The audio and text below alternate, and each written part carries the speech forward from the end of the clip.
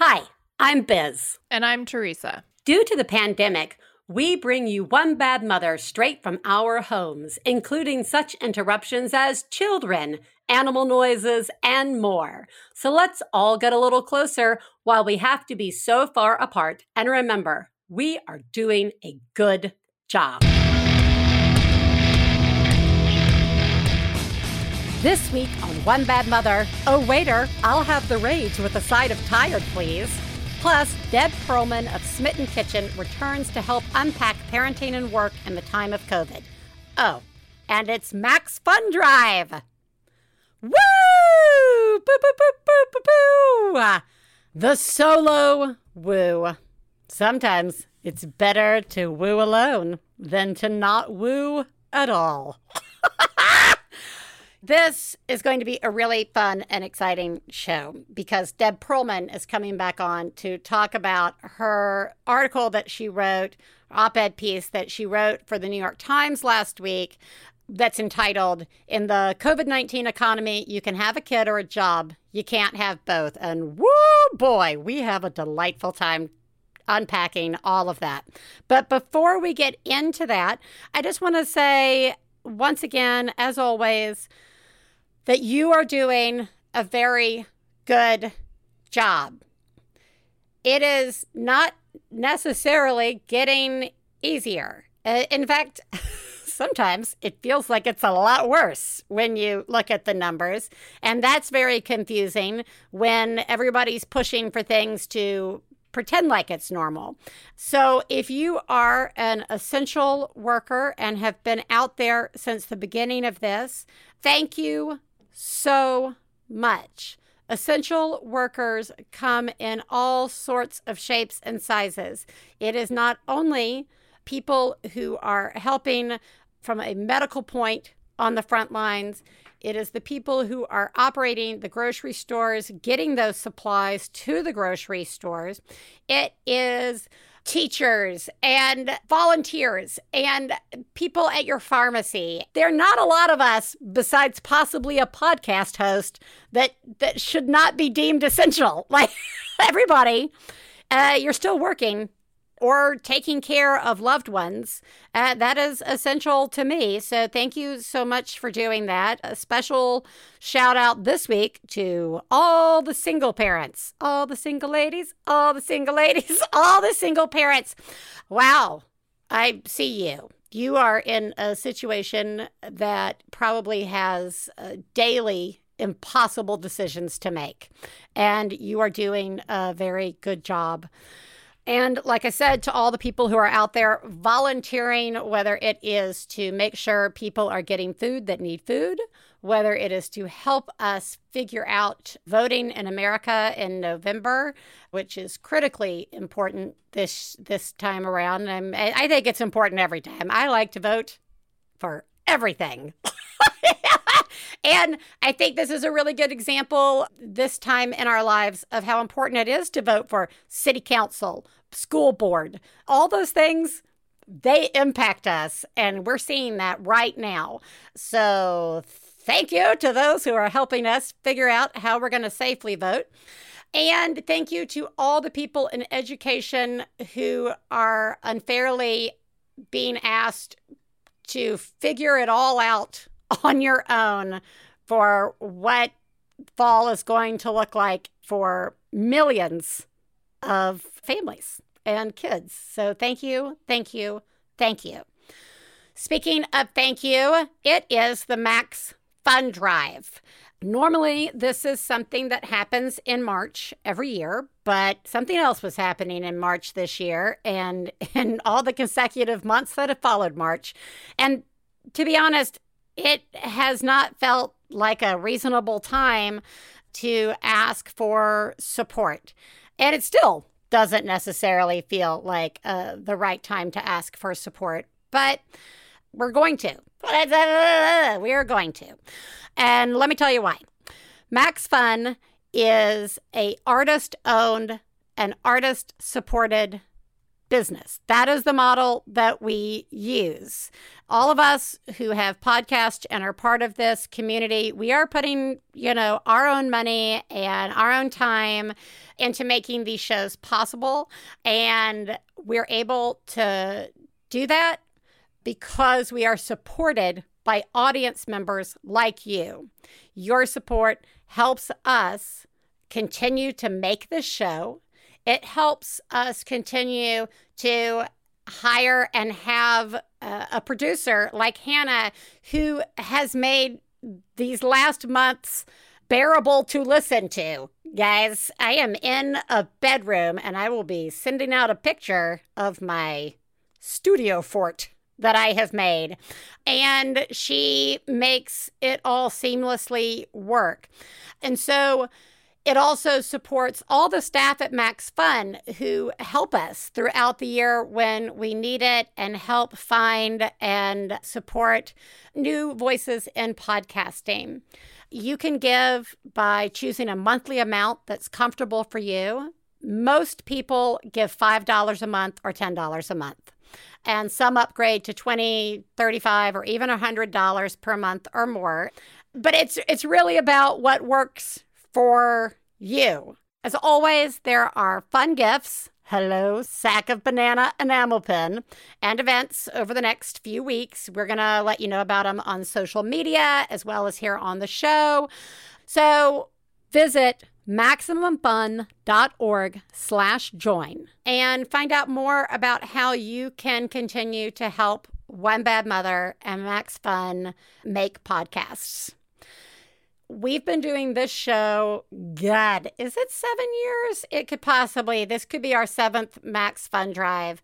And we have been able to make this show because you pay us to do so. And we would really like to continue making this show. It is a silly job, but it is a job that I have found a great reward in and great community in, and I'd really like to keep making it. It has also allowed me to navigate working from home during the time of COVID-19 with a little more flexibility than most, which I think ties in nicely to what we're going to talk about today with the lovely Deb Perlman. In the COVID-19 economy, you can work or you can have kids. You can't have both.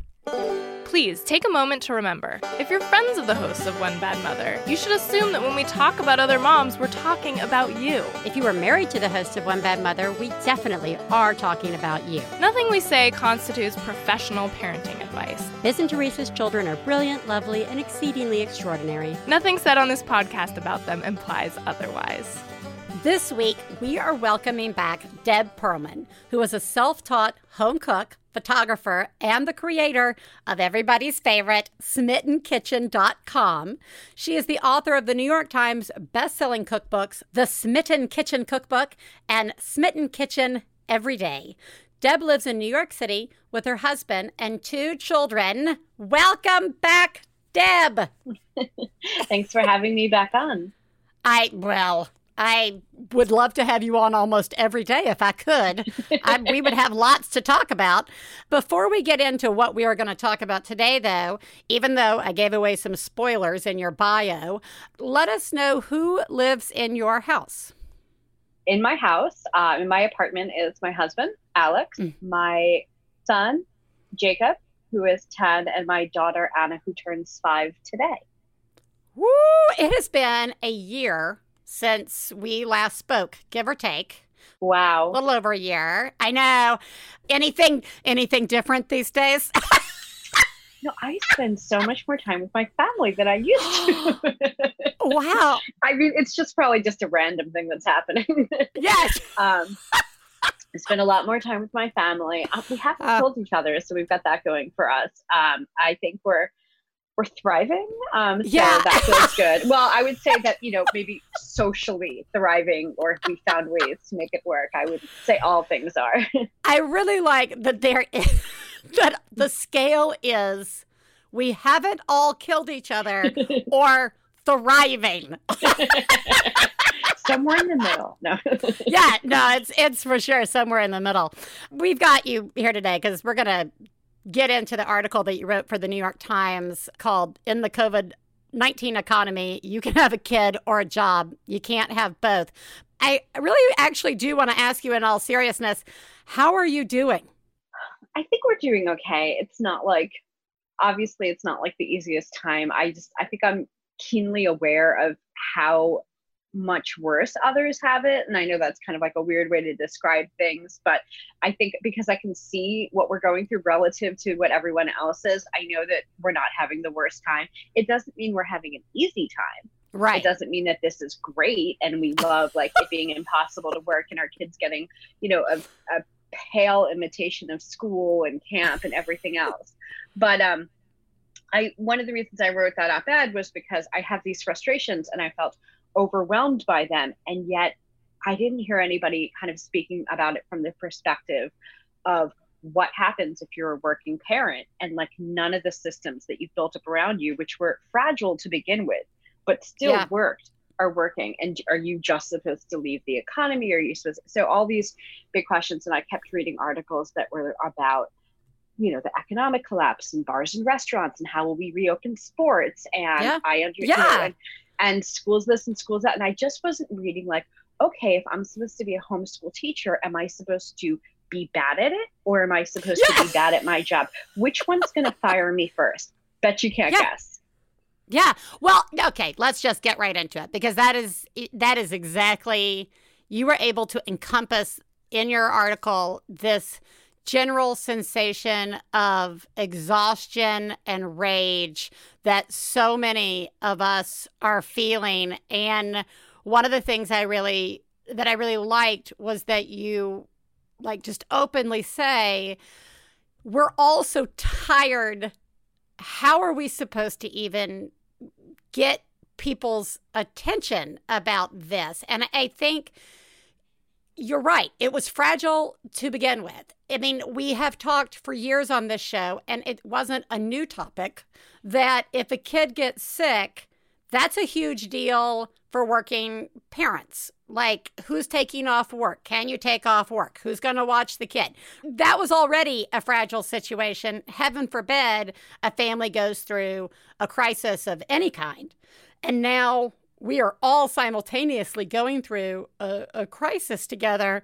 And I'm with you. I don't see how this is supposed to work at all. Tell us a little bit about some of the conversations you were having with your friends and other people and in your own house about this. Absolutely. I mean, basically, like everybody else, you've got your group texts and your like secret mom groups on Facebook, and you've got your little channels where you can speak safely to other parents, which is great, and release some steam. And I think, when schools were first canceled and we were all home, we weren't like, hooray, I'm homeschooling, but we decided we were going to make do as best as we could because it's a global pandemic. This is not regular times. I hope this is not our new regular times. And we have to stay home. And I live in New York City where it was especially bad. And we knew what we had to do. So we all like, this is what I need to do for the world. I will do it. And there was this idea that like maybe in 6 weeks we'll flatten the curve because everyone's going to do their part, or maybe in 8 weeks and we can start talking about reopening. And instead, what we found was that we went 4 months without play dates, without playgrounds, like having an incredible strain put on our work. And this is, by the way, for people who were even able to pull this off, people for who still have a job, people who the biggest problem like is that my kids aren't getting enough playground time. You know what I mean? Like this is like such a tiny fraction of what parents are dealing with today. So after 4 months of that, what we heard back was, we're just going to continue this indefinitely. And I think that you can, in the short term, make adjustments, but in the long term, you're like, wait, that I need a policy. I need protection. I need job protection. I need something. We need income protection. We need a plan. We need creative thinking. And none of these things were happening.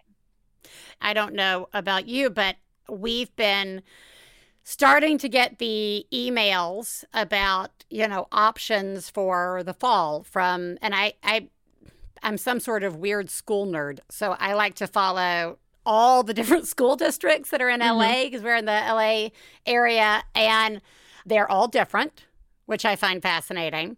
And they all still do not solve the problem of what is a working parent supposed to do, either the 3 days a week that your children aren't in school, or maybe your kids are going back half day. Okay, whose work is half day? What about after school care? Like that, I mean, a lot of people rely on before school care and after school care. There's no uniform plan, not that we can make something uniform, but I agree with you. I feel like the onus is on the schools and the families and the kids, and not on the employers to solve this problem. I think that we're hoping to find resolutions from schools, and I don't think it's a reasonable expectation, at least in New York City, but probably true for most of America, because this is just kind of how we feel about schools. Our schools are underfunded. They are overcrowded. They are understaffed. They are not going to be able to magically invent 64 square foot per person. They cannot. We don't have the space to expand. This is not within the school's ability.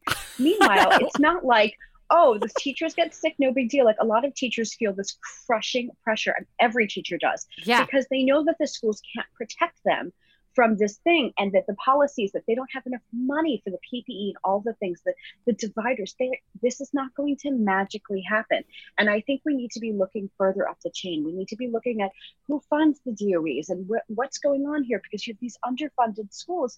They can't pivot. And I don't think it's reasonable to expect them to. I think what I'm hearing overwhelmingly from teachers is that we're either heading for a colossal teacher strike, or we're heading for, we already have teachers quitting. I have mom friends who are teachers who have these back to school meetings, and they literally go and they look at their bank account or talk to their spouse if they have one and say, can I live without my income for a year? Because I cannot come back to this. They can't protect me. I can't get my mother sick, my 7-year-old.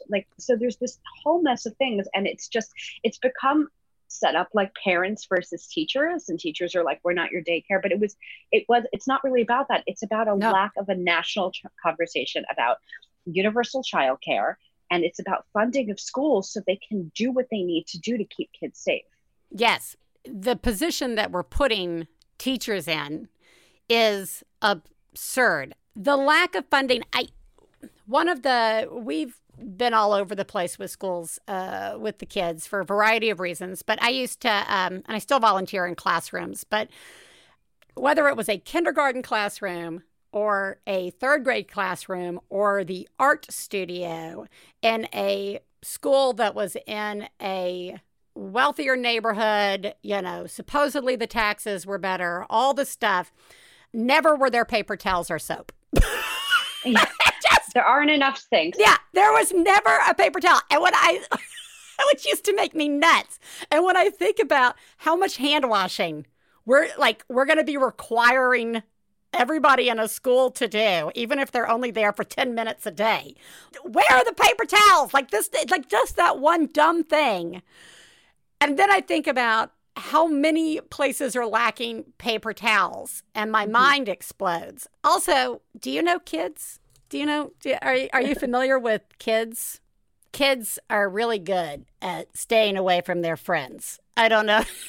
They're definitely not going to be using their masks as a slingshot, eye badge. No, I was of the belief, naive in the beginning, that kids could keep their masks on all day. Then we hit summer in New York, which is so hot and sticky. And I will keep it on, and I will do it. But I'm a grown adult who understands why it's important. And I find it difficult to keep my mask on for 2 hours outside. Well, if I'm trying to chat with other people, and it's hard. And again, you will do it. We do hard things. This isn't really a question. What I'm saying is that I'm a grown-up. I understand tiny bits of epidemiology that I've learned over the last few months. There is no way my 4 and 10-year-old can make this decision. And I think teachers are right to say, absolutely no way. You can't even get us paper towels. You can't even keep these bathroom plates. We don't have funding for anything. You're not going to magically have extra sinks and plexiglass dividers. And so we come back to this idea of funding schools and how we value it in this country, which is to say not enough. And then we come back into this idea of how are we protecting workers in this country. And again, I mean, I write about banana bread for a living. I know. Like, the amount of stuff I've had to but I just, you look at it. And again, this is just, these issues of childcare have always existed. It's always been very hard to find affordable, accessible, high quality childcare. It's always been a fight that working parents are in. But since March, when we fully took away all the systems that exist, unless you're in some top 2 percentile and have just hired a private tutor or your live-in nanny, or, like people who are like not people who should be having any say in policy. I'm sorry. Like if you're doing fine, good for you. Like the rest of us are, really don't have options. And so I started thinking about like, it's not just about pressuring schools. It's about pressuring the systems that keep the schools from being able to do what they know as educators is safe. And it becomes about, what are we going to do to protect parents? Okay. So like last week, I feel like we saw the first lawsuit of what I think is going to be perhaps thousands of, it was an employee suing her company for wrongful termination because she says that they were complaining about her kids making noise in the background of calls. I mean, this is going to happen over and over again.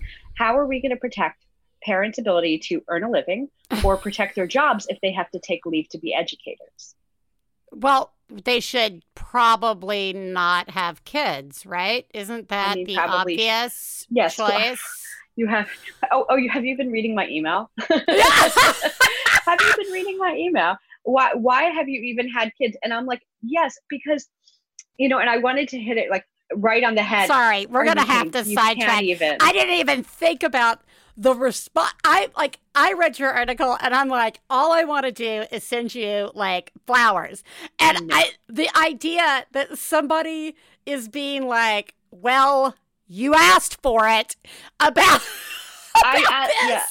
As if the schools that you are required by law to pay taxes and then by law have to send your kids to suddenly closed for the year. You're supposed to have some sort of, I don't know, like what's your backup strategy supposed to be? Not educating your kids? Or are you supposed to also be paying for some sort of all age daycare that sits empty all day while your kids are supposed to be at school? Like which of these things was I supposed to be doing to make sure that I always had a backup plan? The backup plan is, and we actually had one. We have a babysitter. We actually had a backup plan, but guess what? It's not safe for her to come in either. I know lots of people are bringing their babysitters back. Everybody do what feels good to them. It doesn't feel right to me. Right. So I haven't brought the babysitter back. And even if I do, what about her school-age children who need to be? None of these systems work. And at the same time, we are looking at, not only are we asking teachers and school staff to go back into a completely unrealistic situation of safety, we're also asking our kids to go into these situations. The decisions that are facing parents right now seem overwhelming. I've gotten an overwhelming amount of emails also from single parents. Like, we talk about like other families are talking about like which parent's going to stay home and whose income we're going to live without. Like I have no options. That is also, there are people who are considered essential and they've been back for months and they've been in this situation. But, some of them have been sending their kids to schools that have been set up for essential workers. Right now, if we're going back to the offices and our kids are in school, we're all essential workers. Like where's the protection? And what are we supposed to do? Are we basically just inviting parents to leave the economy? And I think the problem that happens in America is that we end up with these, every time something happens with schools or childcare, we end up having to re-debate this idea of like mothers working whatsoever. I mean, which is just crazy because overwhelmingly, I think I read like 70% of mothers work and 95% of dads work. And yet every time it becomes this excuse to talk about whether moms should even be working, like it's not even on the table. That's not what we're debating. We're debating the idea that are we being asked to just do is my kid just not going to have a 6th grade education because I can't homeschool him? Or am I going to not pay a mortgage because I'm not making income? Which of these things is going to happen? And I'm speaking for lots of parents because again, I said we have more privileges that are disposable, but most people are facing this thing. So which one are we saying doesn't matter? So let's wrap up on any thoughts on, let's solve the problem, Deb. We're going to fix it. We're going to fix it right here in this podcast. You and me. And then I get to go back to making banana bread again. Oh my God. Which I enjoyed. Like I know. should be making should be like making banana bread and like pie right now. And instead I'm like ranting about like talking to like Congress people in my like spare time. Well, you could send them all some fucking banana bread. You could just that's send like the joke of like the like it's a bad joke, but like, you know, it's just this idea that we all started off making sourdough and you know, banana bread, and now we're all like dismantling, you know, systems of oppression. And I feel like I might be that arc too, because I started off making banana bread and now I'm like yelling on podcasts about childcare solutions in this country. But I wanted to express what I was hearing, because I think that, you know, a lot of parents can't do this. That, you know, if you have a boss, you can't just go on Facebook or Twitter and be like, I can't handle this, because that's what you're literally telling. I mean, this is capitalism. Like, you're going to lose your job. They're going to say, oh, well, somebody else can handle this better. I will give somebody else this person's job. So most people don't have the freedom to speak like freely about how hard it's been. I also think that I do, because I'm self-employed. I don't think my boss, which is also me, is going to fire me, but I don't know. Perhaps I have. I'll look how much banana bread have you been making, Deb? Not so much, Deb. And then also I think that, you know, parents don't want to.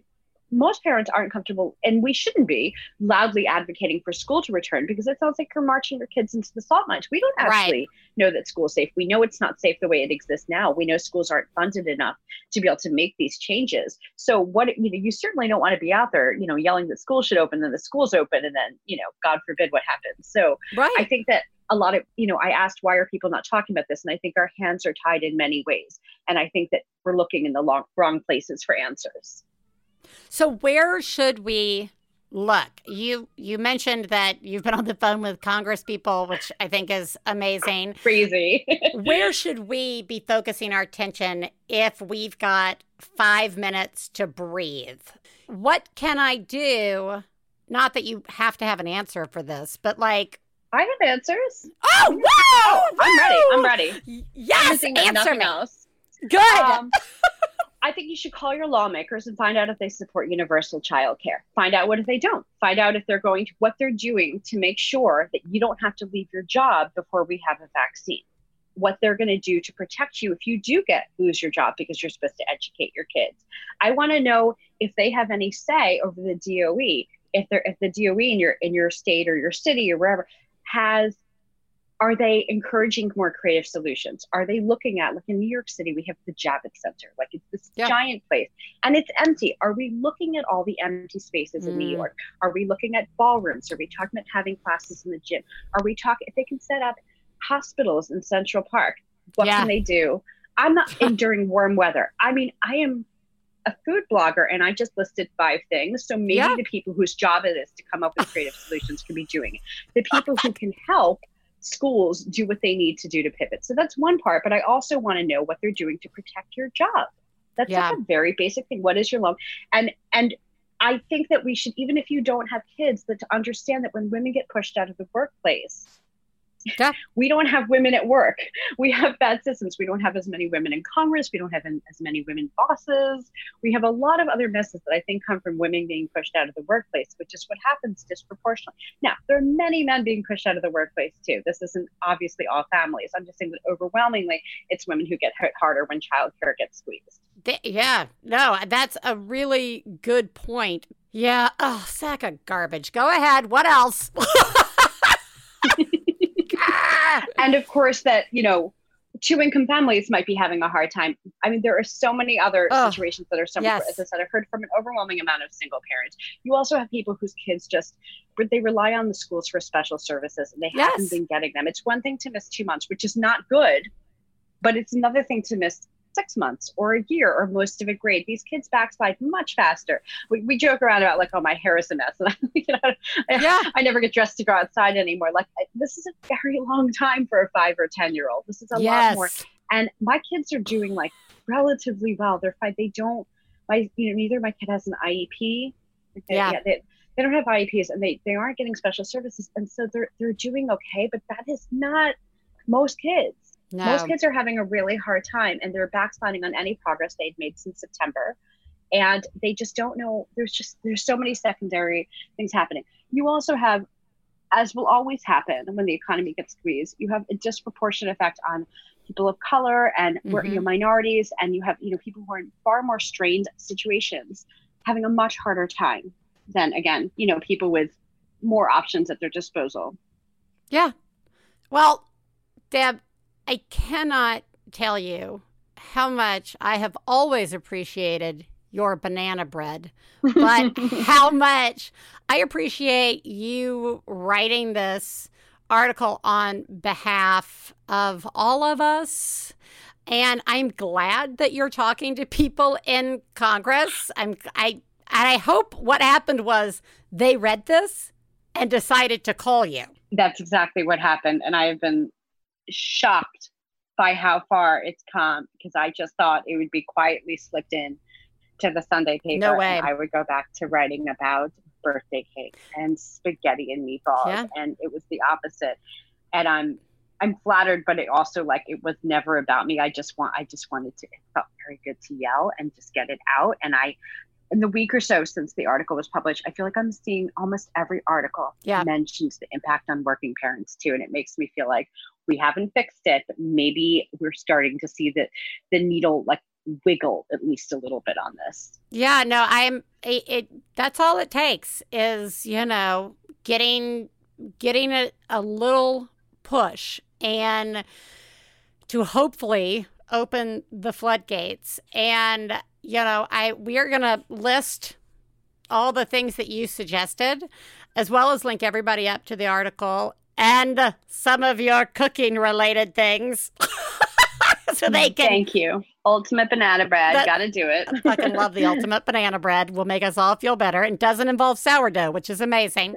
Thank you so much for writing this. And thank you for, not meaning to, but winding up in a position to speak for all of us. I appreciate it. We appreciate it. And I hope that if we talk to you again in a year, we have seen the impact of these discussions in a positive way. And I'm glad that you and your family are safe and doing reasonably okay. Thank you. Absolutely. Thank you so much, Deb. All right. Take care. Thanks again. Thank you. You too. Bye-bye.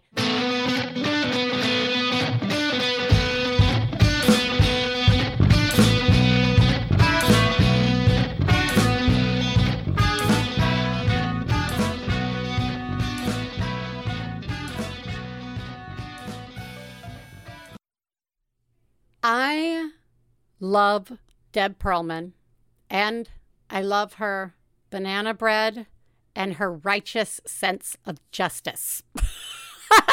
Guys, it is discussions like that and the ability to have guests on like that and talk about these things the way we have always tried to talk about issues, with honesty and humor and urgency sometimes, is one of the things I love about being able to make this podcast.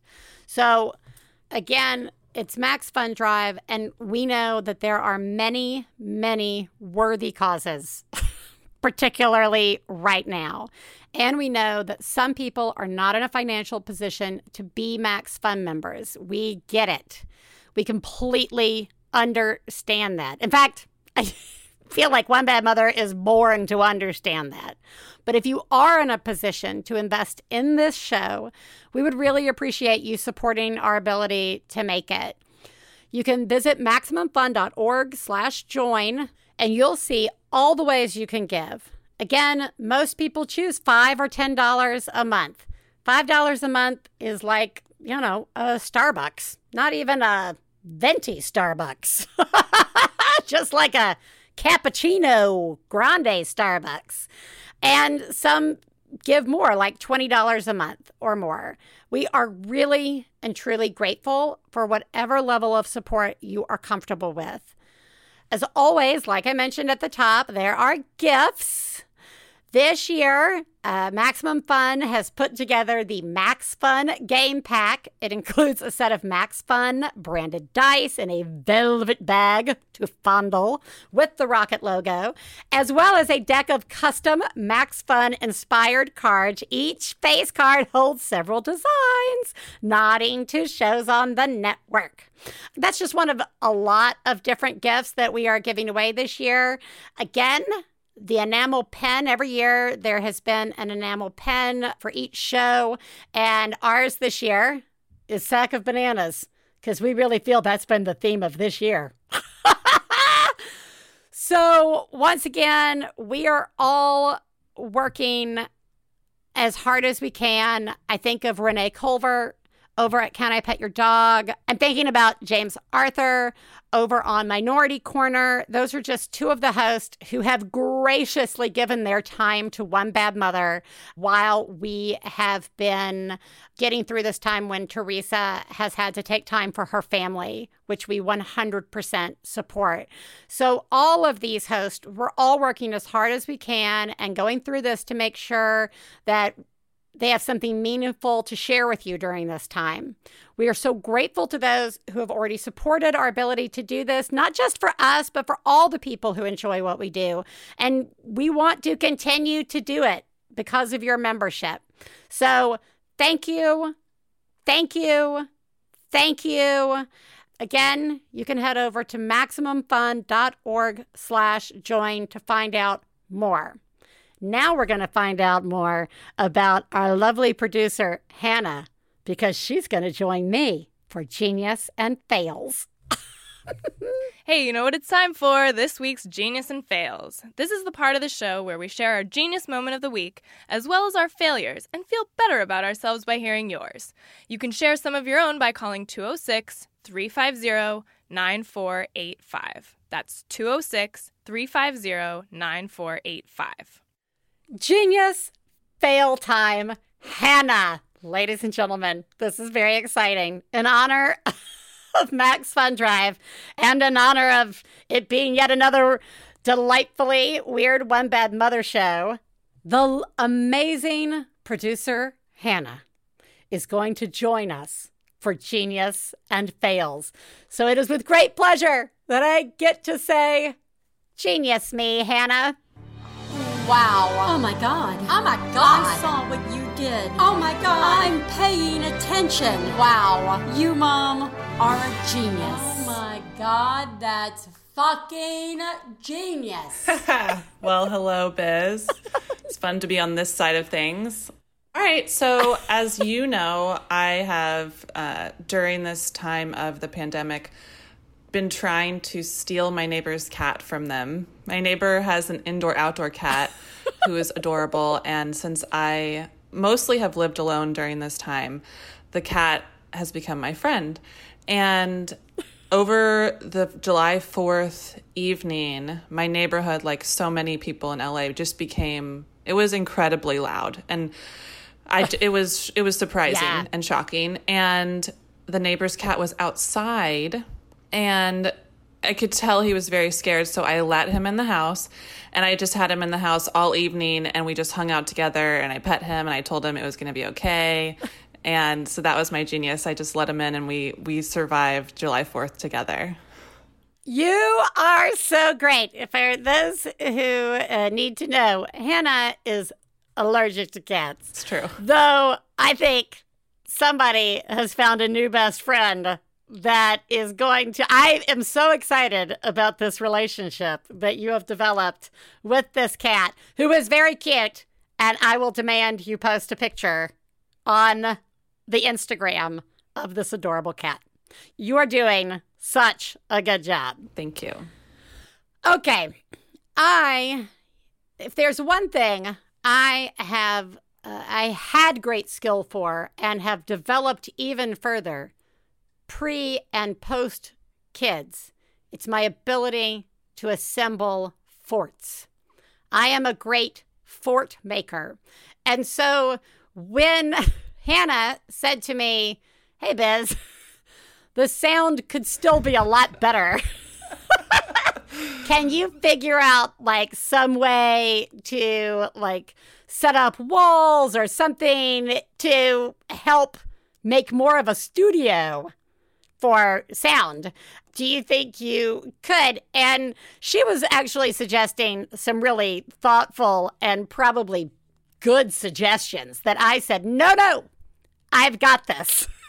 And I will also be posting a picture of my amazing sheet fort recording studio that I have made and that I have to set up every time we record.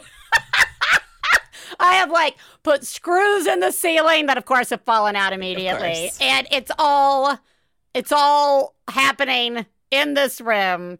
Katie Bell walked in today and was like, whoa, well, look at that. And I was like, because they never see it. I'm always like, the door's always shut.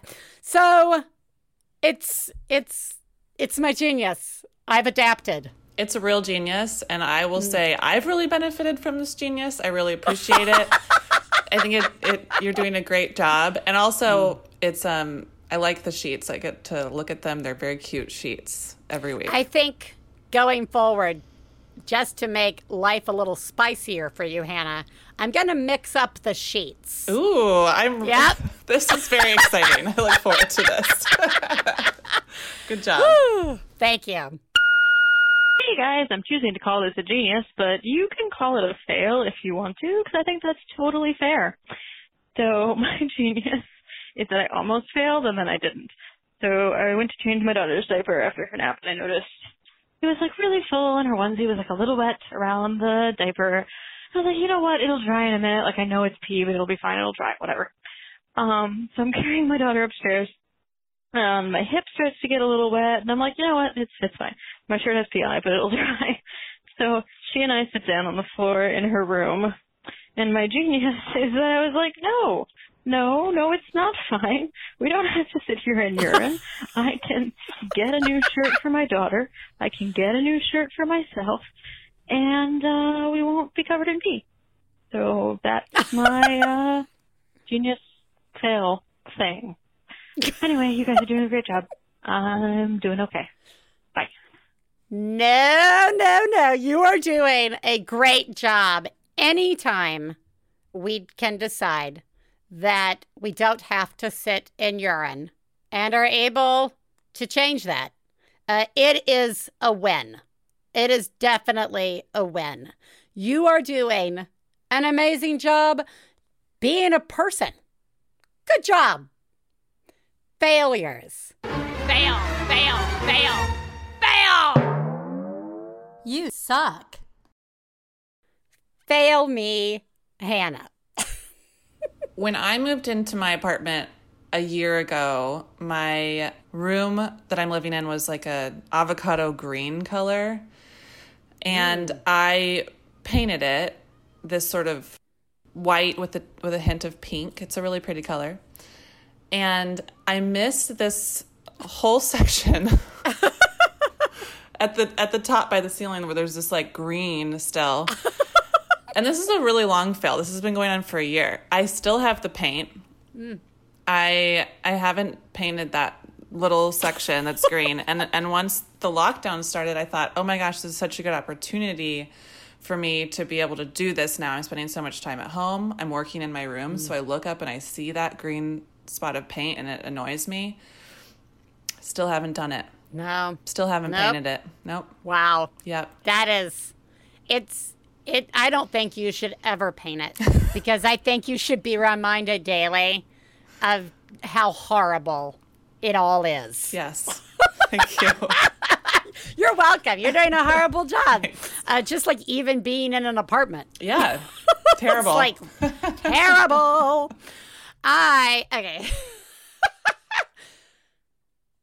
When the pandemic started, I decided, wouldn't it be delightful to get the children some sort of very educational, delightful subscription to a magazine? So I got them two different, like, sort of literary science magazines, and they finally arrived. And Ellis's was all about ice cream. And so there were just like page after page of like how to make ice cream. And I was prepared for that. So the fail is not that we made or didn't make ice cream, but like how to make ice cream, the history of ice cream. We know a lot about George Washington and ice cream and like all the stuff. And at the end, there is a page. I don't know if this is going to happen every issue, but there was a prank page. It was how to set up this spilled ice cream prank. You take glue and you mix it with like white or brown paint, right? So you have chocolate or vanilla. And if you have an ice cream cone, you know, like it's supposed to look like it has spilled out. And you put it like on wax paper. And then when it dries the next day, right? Like it dries. I assumed that would take, you know, overnight. Mm-hmm. You then put it somewhere and you go, oh no, ice cream. And so we made it. We were very excited. We didn't have a cone, but we had a little ice cream bowl. And we put it in his closet to dry overnight because we didn't want anybody to see it. It was not dry the next morning. It was not dry for several days. Apparently needed more air. So we had to keep moving it around to like areas that it might get more air and yet not be seen by Stefan or Katie Bell. It took many days. That was very disappointing. We did finally get it dry enough. And it does look pretty amazing. I will also post that picture. Yes. And Ellis did get to, oh no, ice cream. The double fail in how long it took, the additional fail is that when we then moved it onto Katie Bell's bed to surprise her, there's still actually a spot that wasn't dry. And so it left a disgusting brown gluey stain on her pastel sheets. Oh, no. Oh, no! Ice cream! How dare you try to cultivate creativity and fun in your children's lives, right? I'm going to crush that. Crushing that going forward. Hi, One Bad Mother. This is a fail. And before I tell you the fail, I waited to make sure everything turned out okay before I called it in. So everyone's okay. So my husband and I both work from home while our kids are home during this time. And I've been really trying to keep my 5-year-old busy and engaged. And so one of the things that has been good when my husband and I both need to be on work calls is that I set up the iPad with Zoom for my 5-year-old to talk to his best friend, and they just play Legos on the Zoom, and it's great. That would be great, except the other day I was doing this, and I went up to my room, all set up for a call. He was happy, and then he ran into the room looking very upset. And it turned out he'd been trying to take apart 2 Legos, and one of them flew back into the back of his throat, and he swallowed it. And he was very scared, and my first fail was that I totally panicked and scared him even more. But then I called a pediatrician, and she told me what to do and what to look out for. It was like a flat Lego square with 4 dots on it. You know, it wasn't tiny. It seemed kind of big, so it was a little scary. But then when I kind of calmed down and helped him calm down, I remembered that I had this, this is the second fail, I had this Curious George book where Curious George follows a puzzle piece. And I remembered that we had this book, and I thought that'd be perfect. So we start reading it, and I'm reading it, and I realize, oh no, this is not great, because it turns out in the book, Curious George has to like go to a hospital for 2 nights and have a minor procedure to get the puzzle piece out. So then my son was all worried about that. Anyway, I assured him that was not going to happen, and we followed directions, and after 2 days, the Lego piece came out, and all was well. So the only way I could kind of turn this into a genius during these weird times is that then we spent the rest of the week doing like a homeschool lesson on the human digestive system. So that was that. Yeah, that's all. That's my fail. You guys are doing a great job. Bye.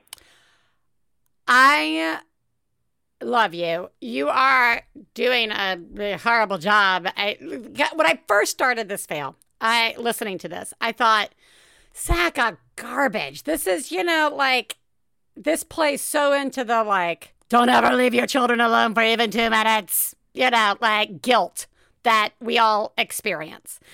So I am very sorry that happened. But then the moment you said Curious George, I also have that book. It is a book that was written in a different time, that particular book.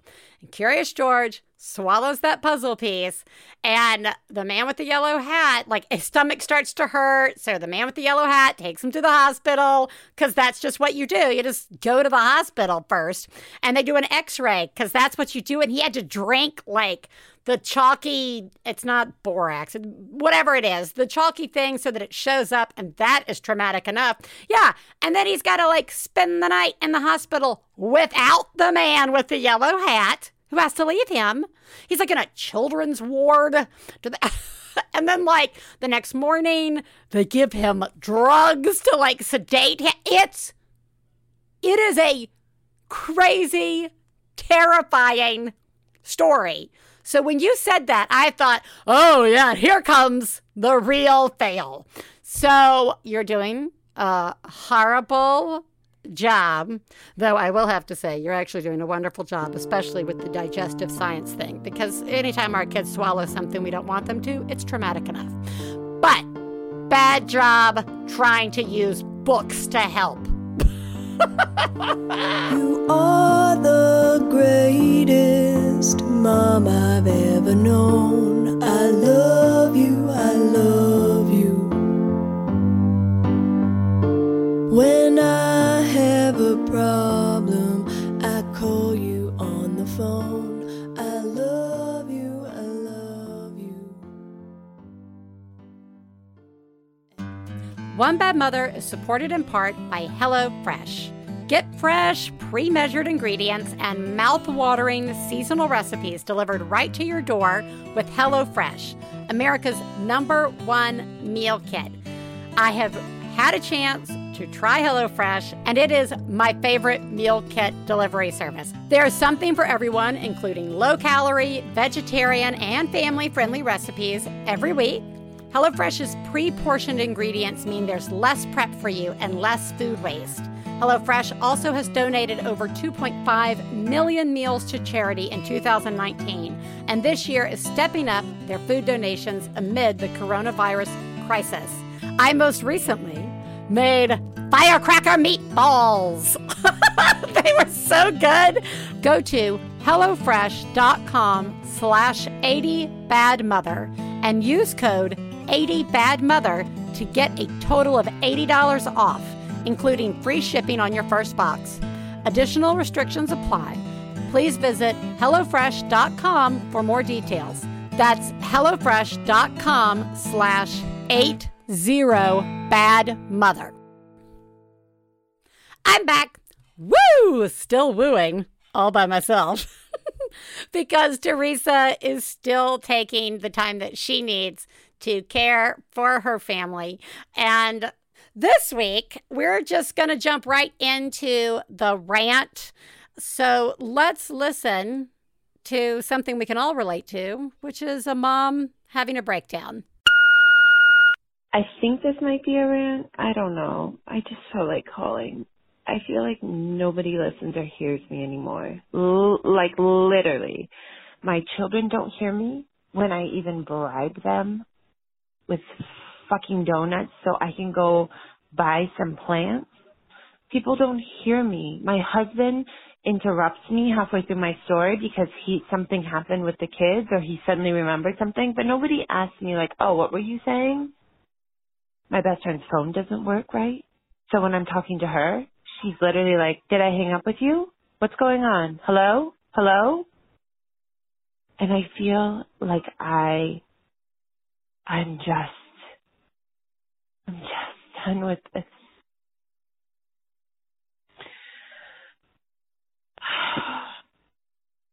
On my camera roll, it looks like I've been doing amazing. And there are times when things are good, and I am doing good stuff. But they're just assholes. I just am starting to think that I'm raising little assholes who have no consideration and no sense of gratefulness. And I don't know how to correct that. And since they're at home with me now all the fucking time, it feels like it's just all on me. All the ways that I'm failing as a mom is on me. And when my husband comes home and says that they're acting like jerks, I know, and I already feel like I'm doing a shitty job. I don't need you also railing on them. I don't need that. I need someone to like lift us up and tell us all that we're doing an okay job and it's all right and they're just kids and they won't be terrible forever. Thank you. Thank you for listening. You guys are doing a really good job. You are amazing. And you are doing a great job. I feel all of this. I don't know how old your kids are, but I know that I go through this cycle, especially with the gratitude, a lot. But I want to start with the feeling like no one is listening to you. Ooh, that is real. That is a real feeling. Oh my God, I can't think of a time, especially once I became a parent, where I didn't become hyper aware of feeling that I was just talking into the wind. The constant interruptions. And then, for some reason, whenever Stefan notices it and makes a comment like, "Don't interrupt your mother," for some reason, that makes me even crazier. Because then I become the like 5-year-old who's like, "It's not worth saying anyway. It's gone. It's over. I don't want to say it," right? And it also plays into the if no one is asking about how my day is, then should I even care about myself and my day, right? Like, it is the simple act of somebody asking how you're doing that can make such a difference. And your kids aren't assholes, probably. Just like mine aren't. And we don't usually actually play calls where people refer to their children as assholes, but there is nothing mean or cruel about what you're saying. You are in that moment of exhaustion and that moment of, oh my God, am I raising jerks? I really have wondered this about myself. Am I raising jerks? Is gratitude something that people can show immediately upon birth? Oh, the answer to that's no. Is anything I'm doing like helping prevent them from being jerks? And is everything I'm doing the cause of them being jerks? I'm going to have to guess probably not. Kids are inherently find gratitude hard to express at different ages, okay? I mean, the number of times I wanted to be like, "Oh, okay, well, I'm just going to take everything out of your room then." That'll teach you gratitude. We are living in the woods for a month, right? Just crazy. That's not going to help. That's probably going to be more scarring. It's a long game, but that's really hard to remember and provide any comfort when we are not allowed any time away from our children and vice versa.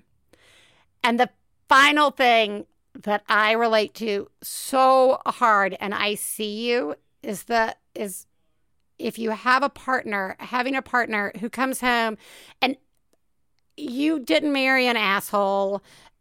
This is about wording and tone and us trying to figure out how to let our partners or the people in our lives know what we need. And Steven is like an emotional sponge. When I am having a really rough day and the kids are, he picks it right up. And it seems to add to it. It adds to the mood and the environment. And those words, I just wish you would come in and lift us up and tell us we're doing a good job. I am actually going to use your words and help express what it is that I need from my partner, right? Like, I think we commiserate. Sometimes we think that that's helpful. I think that we like, yes, everything's a shit show, right? But, and there is some good that can come from commiserating. But again, that can also leave one person feeling like it's their fault if they're already wrestling with guilt. Okay? So I get it. I really, really do.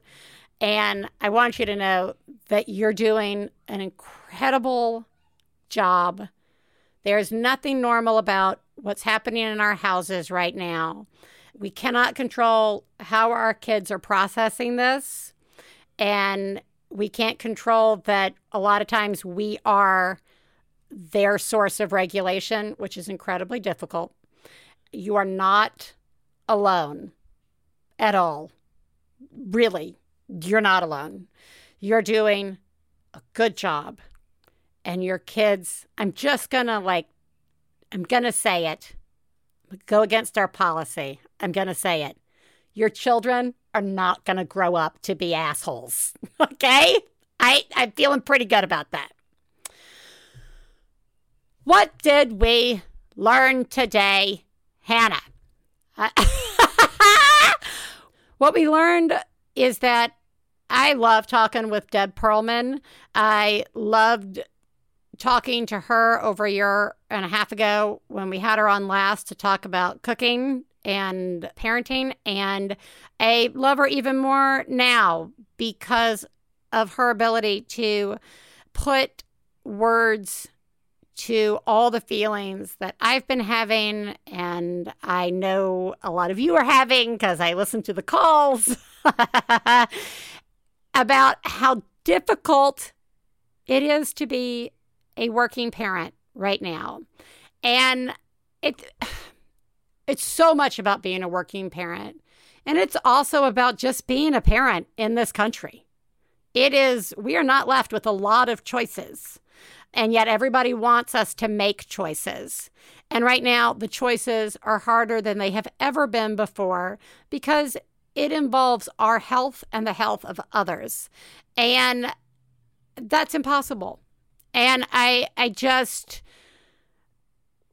am reminded to continue to support teachers and to reach out to our representatives, both all the way up to Congress and the Senate, but also down to our school boards. Show up at those meetings. They're running those school board meetings on Facebook, guys. Go look.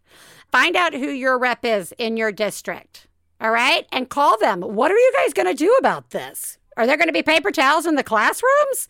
How can you guarantee this? What can I do to support you in making this happen? Is also a good question. This is not a problem that's going to be solved by one of us. It's going to be a problem that's solved by all of us. And we all need to be talking and asking how we can help our communities do this. Not just getting our kids back to school, but making it safe, making it possible for our families and our neighbors to work and be parents. Kids are in this world, guys. They're not going anywhere. Okay, so we're going to have to talk to each other and solve this problem together. And I think we can. I really hope we can. We also learned that it is the Max Fun Drive. And I have to tell you, this is a very hard Max Fun Drive because I miss Teresa so very, very much. She and I have been doing this show together since the beginning, and we have become friends because of this show. And I know that she is putting every bit of herself into taking care of her family right now. And I know how difficult that is. And I miss her, but I am here to support her. We made a bunch of videos before COVID hit. When we thought the drive was going to be back in March, Hannah came over and we shot a bunch of weird videos. And I'm going to release them because they're not horribly inappropriate. It's just that we're together without masks inside a house. But watching them, I miss Teresa, guys. And I know you guys do too. And I want to say how grateful I am that you guys have been so patient with us and have stuck with us. So I thank you for your support in listening to the show. We're going to be doing the Max Fund Drive for 4 weeks. If you can support it financially this year, we would really like your support because it allows us to be able to do this as a job. So again, you can go to MaximumFun.org/join to find out how you can support the show. Again, even $5 a month makes a huge, huge impact on us being able to do this. We're going to be around over the next 4 weeks with a lot of fun surprises. I am just going to say, bop it for Max Fun Drive. There are going to be some other fun things we'll be putting out there over the next 4 weeks. And at the end of this week, there's going to be a pub trivia show with John Hodgman and Chuck Bryant. So again, if you go over to MaximumFun.org/join, you can find out about the pub trivia that will be going on. Thank you guys so much. And now for the really important thing, and that is to tell you that you are doing a very good job. That's it. You're doing a good job. I listen to the calls every week, and it's remarkable. The reminder of how all the things that are difficult without a pandemic are still happening. A pandemic has not stopped pets from getting sick. It has not stopped loved ones from getting sick. It is not suddenly kids who had special needs don't suddenly not have them. They still require so much, and we're all having to navigate all of these new restrictions and to help our loved ones. And it is quite literally too much. And you're all doing a good job. You are not alone. We see you. Let's go out and see each other because we all have something that's going on. Okay? Everybody, I will be back next week with yet another fun One Bad Mother show surprise. So I will talk to you guys next week. Bye.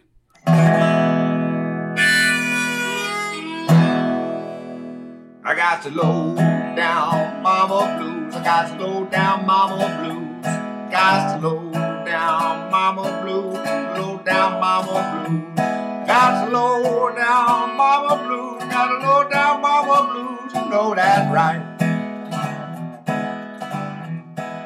We'd like to thank Max Fun, our producer, Hannah Smith, our husbands, Stephen Lawrence and Jesse Thorne, our perfect children who provide us with inspiration to say all these horrible things, and of course, you, our listeners.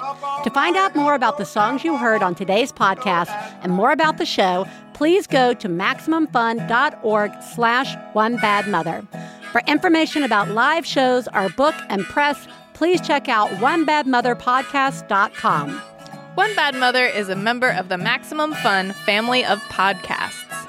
To support the show, go to MaximumFun.org/donate.